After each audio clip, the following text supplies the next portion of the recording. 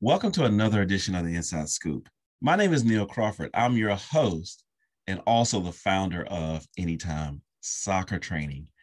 I'm really going to go off script today, and I'm going to drop a very quick podcast because I want you guys to hear this, and I really want your feedback, okay?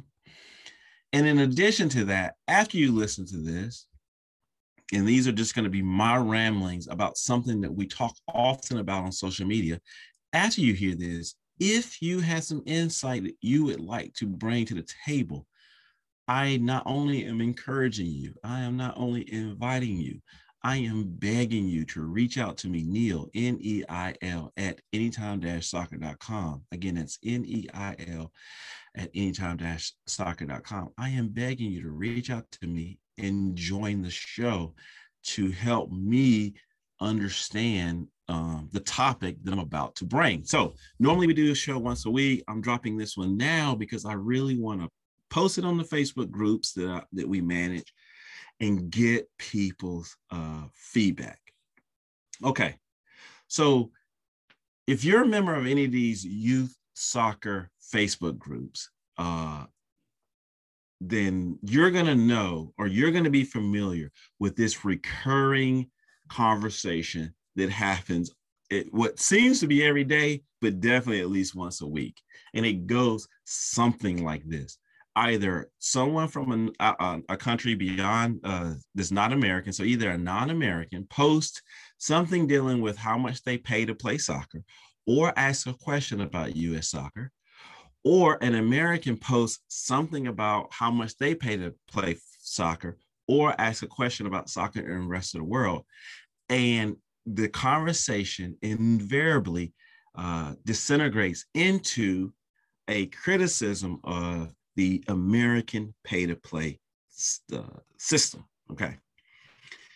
And the conclusions that most of our non-American members make is, wow, this is crazy. Are you telling me you pay anywhere from $1,000 to $3,000 just to play soccer? And the conclusion that most of our American members make is, wow, this is crazy. I can't believe we pay so much to play soccer when in the rest of the world, it only costs $100. We're not talking about a developing country. We're talking about Europe, certain Latin American countries. It only costs $100, $200, or equivalent of $100, $200 a season to play. This is crazy. The American system is horrible. How does this even happen? And I don't know enough about either systems to come down on a final judgment. That's why I really want to get people who are in the know to come onto the show.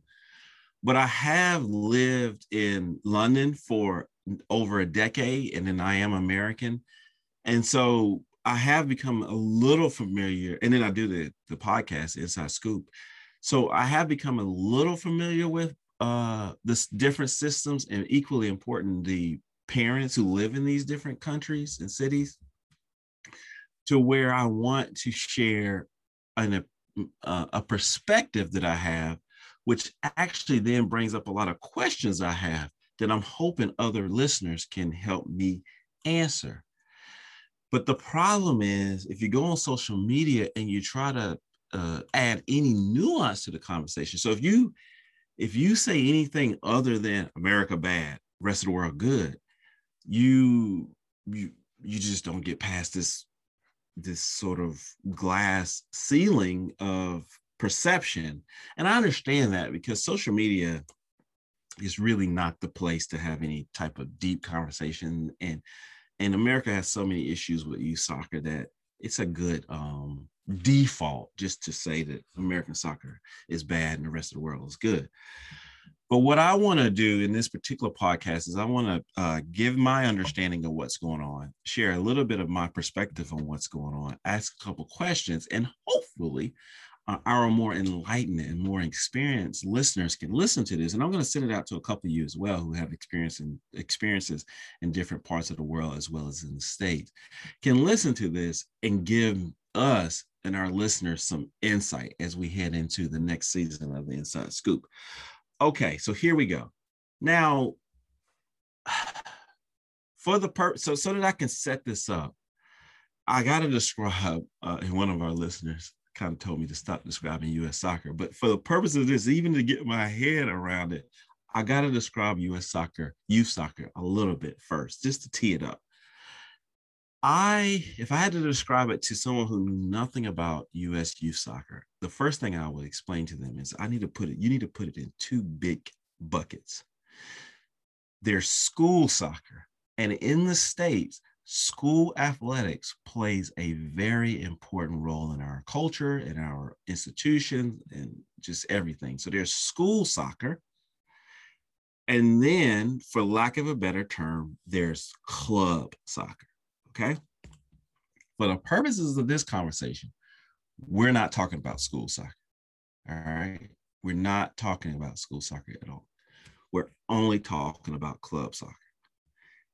And within club soccer, it can get a little complicated, but for the most part, there are three sort of big buckets.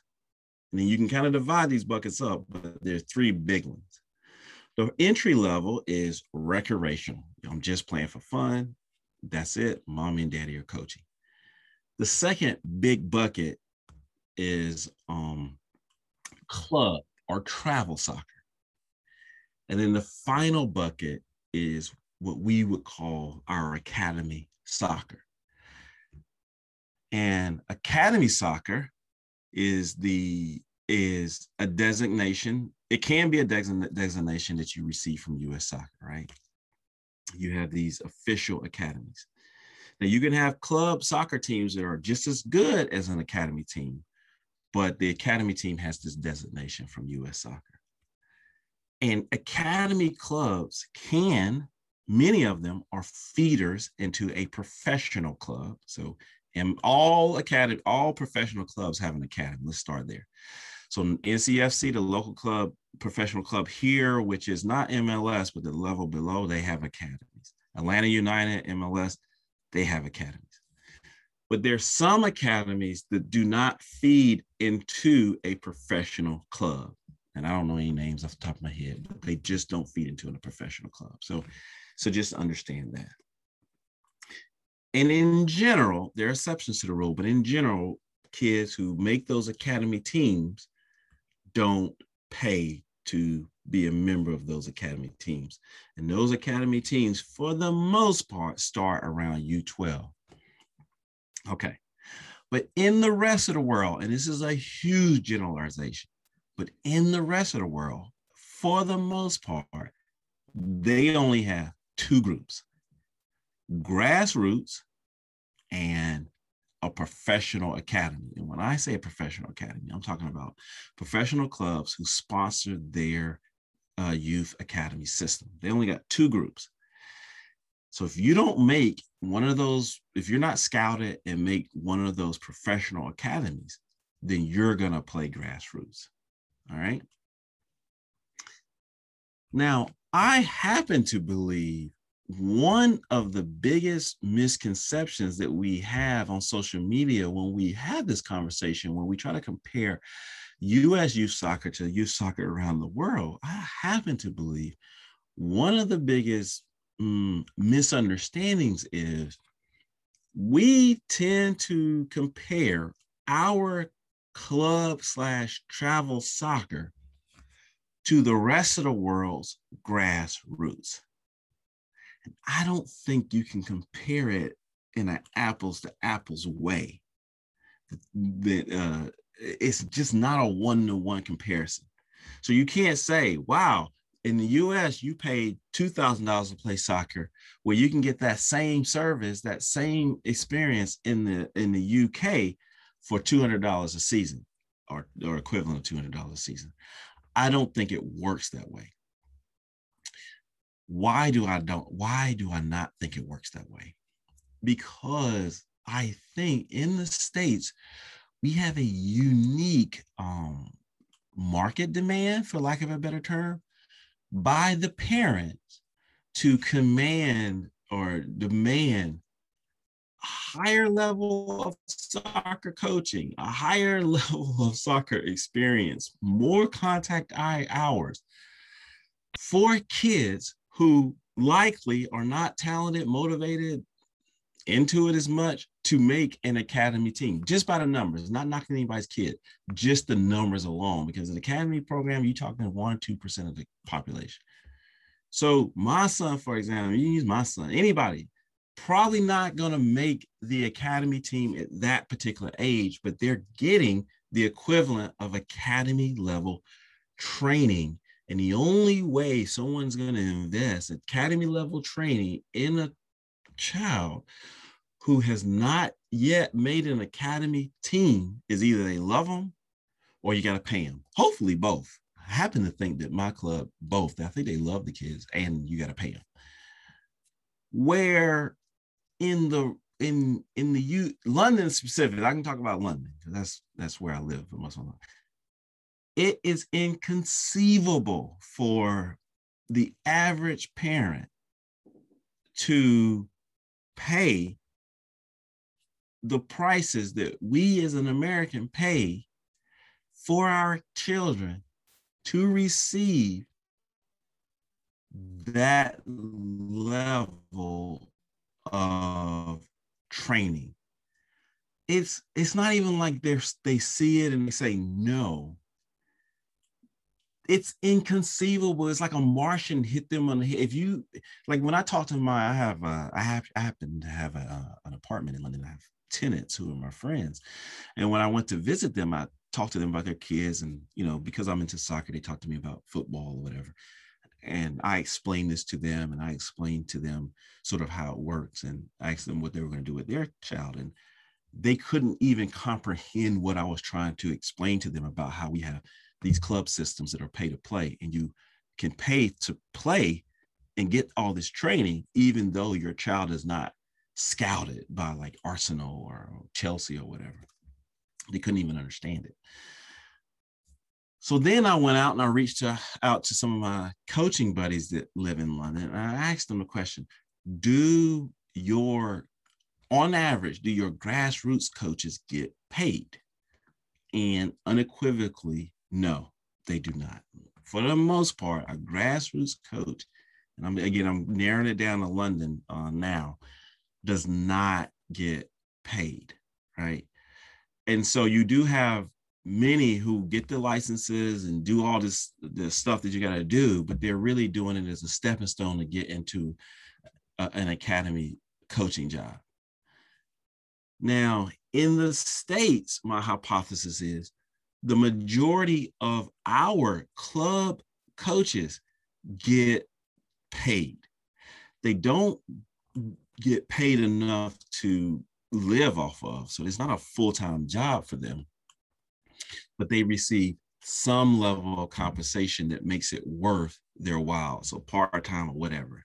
And then for our larger clubs, you will have a few coaches that are on staff full-time, and you'll definitely have a director that's on staff full-time. I don't even think our grassroots clubs in the UK, for example, London, for example, even have those full-time sort of director folks. But that's why I'm putting it out here, because these are assumptions that I'm trying to read between the lines, and I'm not 100% sure. Okay, so then what we really need to be comparing is our recreational soccer to the rest of the world's grassroots. Right. And when you compare our recreational soccer to the rest of the world's grassroots, the prices are pretty much the same. Right. You got a volunteer coaching grassroots, you pay your $150, $100, whatever, depending on your region. If you in my area and you sign on your kid up for Parks and Rec, it can be less than $20 for the season. And you have a similar experience in the UK. But here's the catch. Their grassroots clubs, the players that are in their grassroots system represent all those thousands of players that we call club. So if my son was in London If your child was in London, more than likely, they would not be playing for what you call club soccer. They would be playing grassroots, but the grassroots clubs would be as competitive as what we see as club soccer. As a matter of fact, someone who owns a training company and training software, when I see most of the kids play so-called club soccer, they appear to me like rec, but that's for another conversation. So then all the layers of competition within the grassroots clubs that they have in the UK, they would have those same layers. We would have those same layers and all that kind of stuff in the US, but they would just be under a recreational umbrella. And the reason our recreational is such a low level in terms of quality and instruction, as well as quality of player, and I'm talking purely skill, not the kids in that regard, is because our parents pull their kids who are into it, the most athletic, the most into the sport or wherever, they pull them out of the rec season system and willing to pay the money to get them into travel soccer. And this is what I would consider to be a cultural thing, as well as just a demand, because I happen to believe our parents in general perceive soccer as an activity no different than karate or music lessons or coding class or whatever other activity, rock climbing, where in the rest of the world, they see soccer as maybe just something. I actually don't know. That's why I want to get people on, but they definitely don't see it the way we see it. They see it as an activity, but it's sort of something that everybody does, and it's part of the local club, and you play, and you just need a ball, and you just play. It's not something that you would be paying for in that regard. Just, I guess the closest we have would be how we would perceive going to the back in the day when I was coming up, going to the rec and playing. And we used to have guys come to our neighborhood. I'm probably aging myself, and they would create little teams, and then we would play in the rec park and rec and stuff, and it was either free or it was like nothing, and we literally would play for bragging rights. And I think that's kind of how they perceived it a little bit. I don't want to lose my train of thought too much. So to put that in a bow, I don't think you can compare the $1,000 that we're paying in club or the $2,000 that we're paying in club to the grassroots experience or the grassroots soccer, because they're just different. What I don't know, and this requires someone who has experienced both and can think about this stuff very analytically. What I don't know is the level of coaching that you're receiving when you're in these grassroots clubs. And I don't want to romanticize London or romanticize European soccer, because you get these people on here and it's nothing wrong with European soccer, right? There's nothing wrong with it. It's perfect. But I lived in London for a decade, and that 99% of the pundits just complained about British soccer. Like, that's all they ever did. So there's something wrong with it, but it may be a lot better than the US. So we want people who can be really critical in this regard and help us think through these things in a more, I guess you'd say, help us put it into context. But we know that the grassroots coaches, for the most part, are volunteers and mommy and daddy. And I don't know how those grassroots coaches, mommy and daddy coaching at the grassroots level, but would have grown up playing, definitely understand the game, very passionate about the game, and many of them would have played at a high level. I don't know how they compare to our coaches who gone through these qualifications, probably played in college, and getting some pay. I don't know exactly how they compare. And then the final thing to that is the best analogy I can give to sort of how grassroots, sorry, I lost my train of thought. I got an email. The best analogy think I can give to when you want to compare grassroots to grassroots is our Hispanic leagues, especially in my area. So comparing our Hispanic leagues to grassroots is a better comparable for understanding, I guess you'd say, U.S. soccer in that regard, right? So my son, my older son, has played for all these Hispanic teams when he was younger, right? And we play in all these different leagues, and it was cheap, real cheap, and it was very family oriented. The team mom, her son played, and the coach, we paid the coach, but he was it's kind of a labor of love. And I'm actually going to bring him on the show. It's more of a labor of love because we paid him a little bit, but we practiced almost 4 or 5 days a week and we played all the time. Okay. Well, we were classified, quote unquote, as rec, but we were, I guess my Republican friends know, we were rec in name only. I mean, we were hardcore, right? Hardcore, right? We played in all these tournaments. We played in all these recreational leagues against other Hispanic clubs, but it was really, really cheap. And and our players also, as they got a little bit older, started playing for our local clubs where you pay the money and stuff.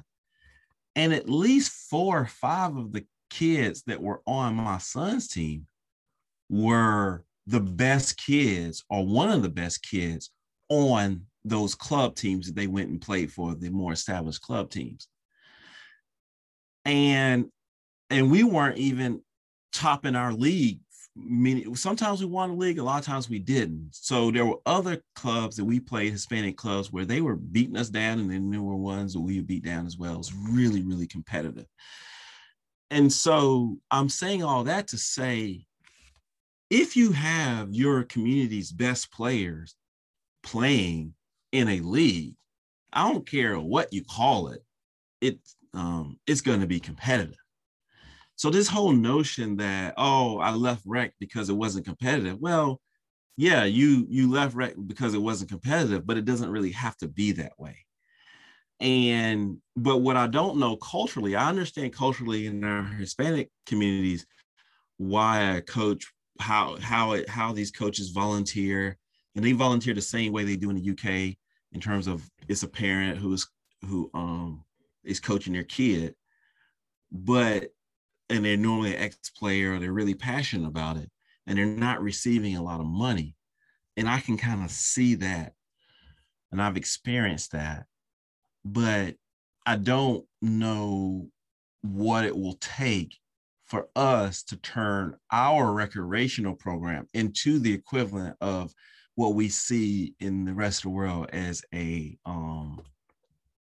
grassroots program. So I don't know how we can get our most gifted athletes, our most promising players who don't have the funds to do the whole travel soccer thing. I don't know how we get them access to a coach in a competitive environment that's comparable to what they would receive in the grassroots. And I don't know how that coaching in that grassroots levels compares to the level of coaching they would receive, say, at my son's club, where we pay that, that amount of money that the rest of the people in the rest of the world will balk at. So this is just a rant. In summary, it's a little bit more complicated than just comparing, $1,000 here, we pay $100. It's a little bit more complicated than that because we're getting a paid coach. We're probably getting more contact hours. We're probably getting a licensed coach where the person who's receiving the 100, paying the equivalent of $100 is not, because at the end of the day, something has to give, right? The math is the math. So I've tried to explain it, and I don't want to ramble too much, but I tried to explain it to the best of my ability. Now, there is one more overarching thing that gets introduced into this conversation that I also want to point out, and then I'll wrap it up. Now, at the professional league, at the adult professional league, for us is MLS, and then we have all these other professional leagues within the pyramid. We have a closed system. And closed system just effectively means in order for you to join these leagues, the owners of these teams have to approve you, and you get some kind of franchise agreement, and then you become, or licensing agreement, and you become a member of the league. There's no promotion or relegation. Where for the most part, the rest of the leagues are open. Well, it definitely works together, right? But at the same time, you can have a closed league and not have a pay to play system, or you can have a pay to play system and not a closed league. So I don't want the closed league part to confuse it, because sometimes people lump pay to play and they think they're talking about everything. And the reason I don't want to confuse it too much, and that's why I'm kind of doing this podcast, is because remember, American parents are paying or demanding a product that just doesn't exist in the rest of the world. And that product that they're demanding is independent of anything else that's going on in soccer. It's no different than me saying I want to pay someone $100 a week to train my kid. That's a product that I'm paying for. It has nothing to do with pay to play, has nothing to do with recreational soccer, has nothing to do with the closed league system. Our club, American parents forking over $2,000, $3,000 for club soccer is a unique product that they are introducing into soccer. That's not normal in the rest of the world. And so it doesn't matter what MLS is doing. MLS could go pro real.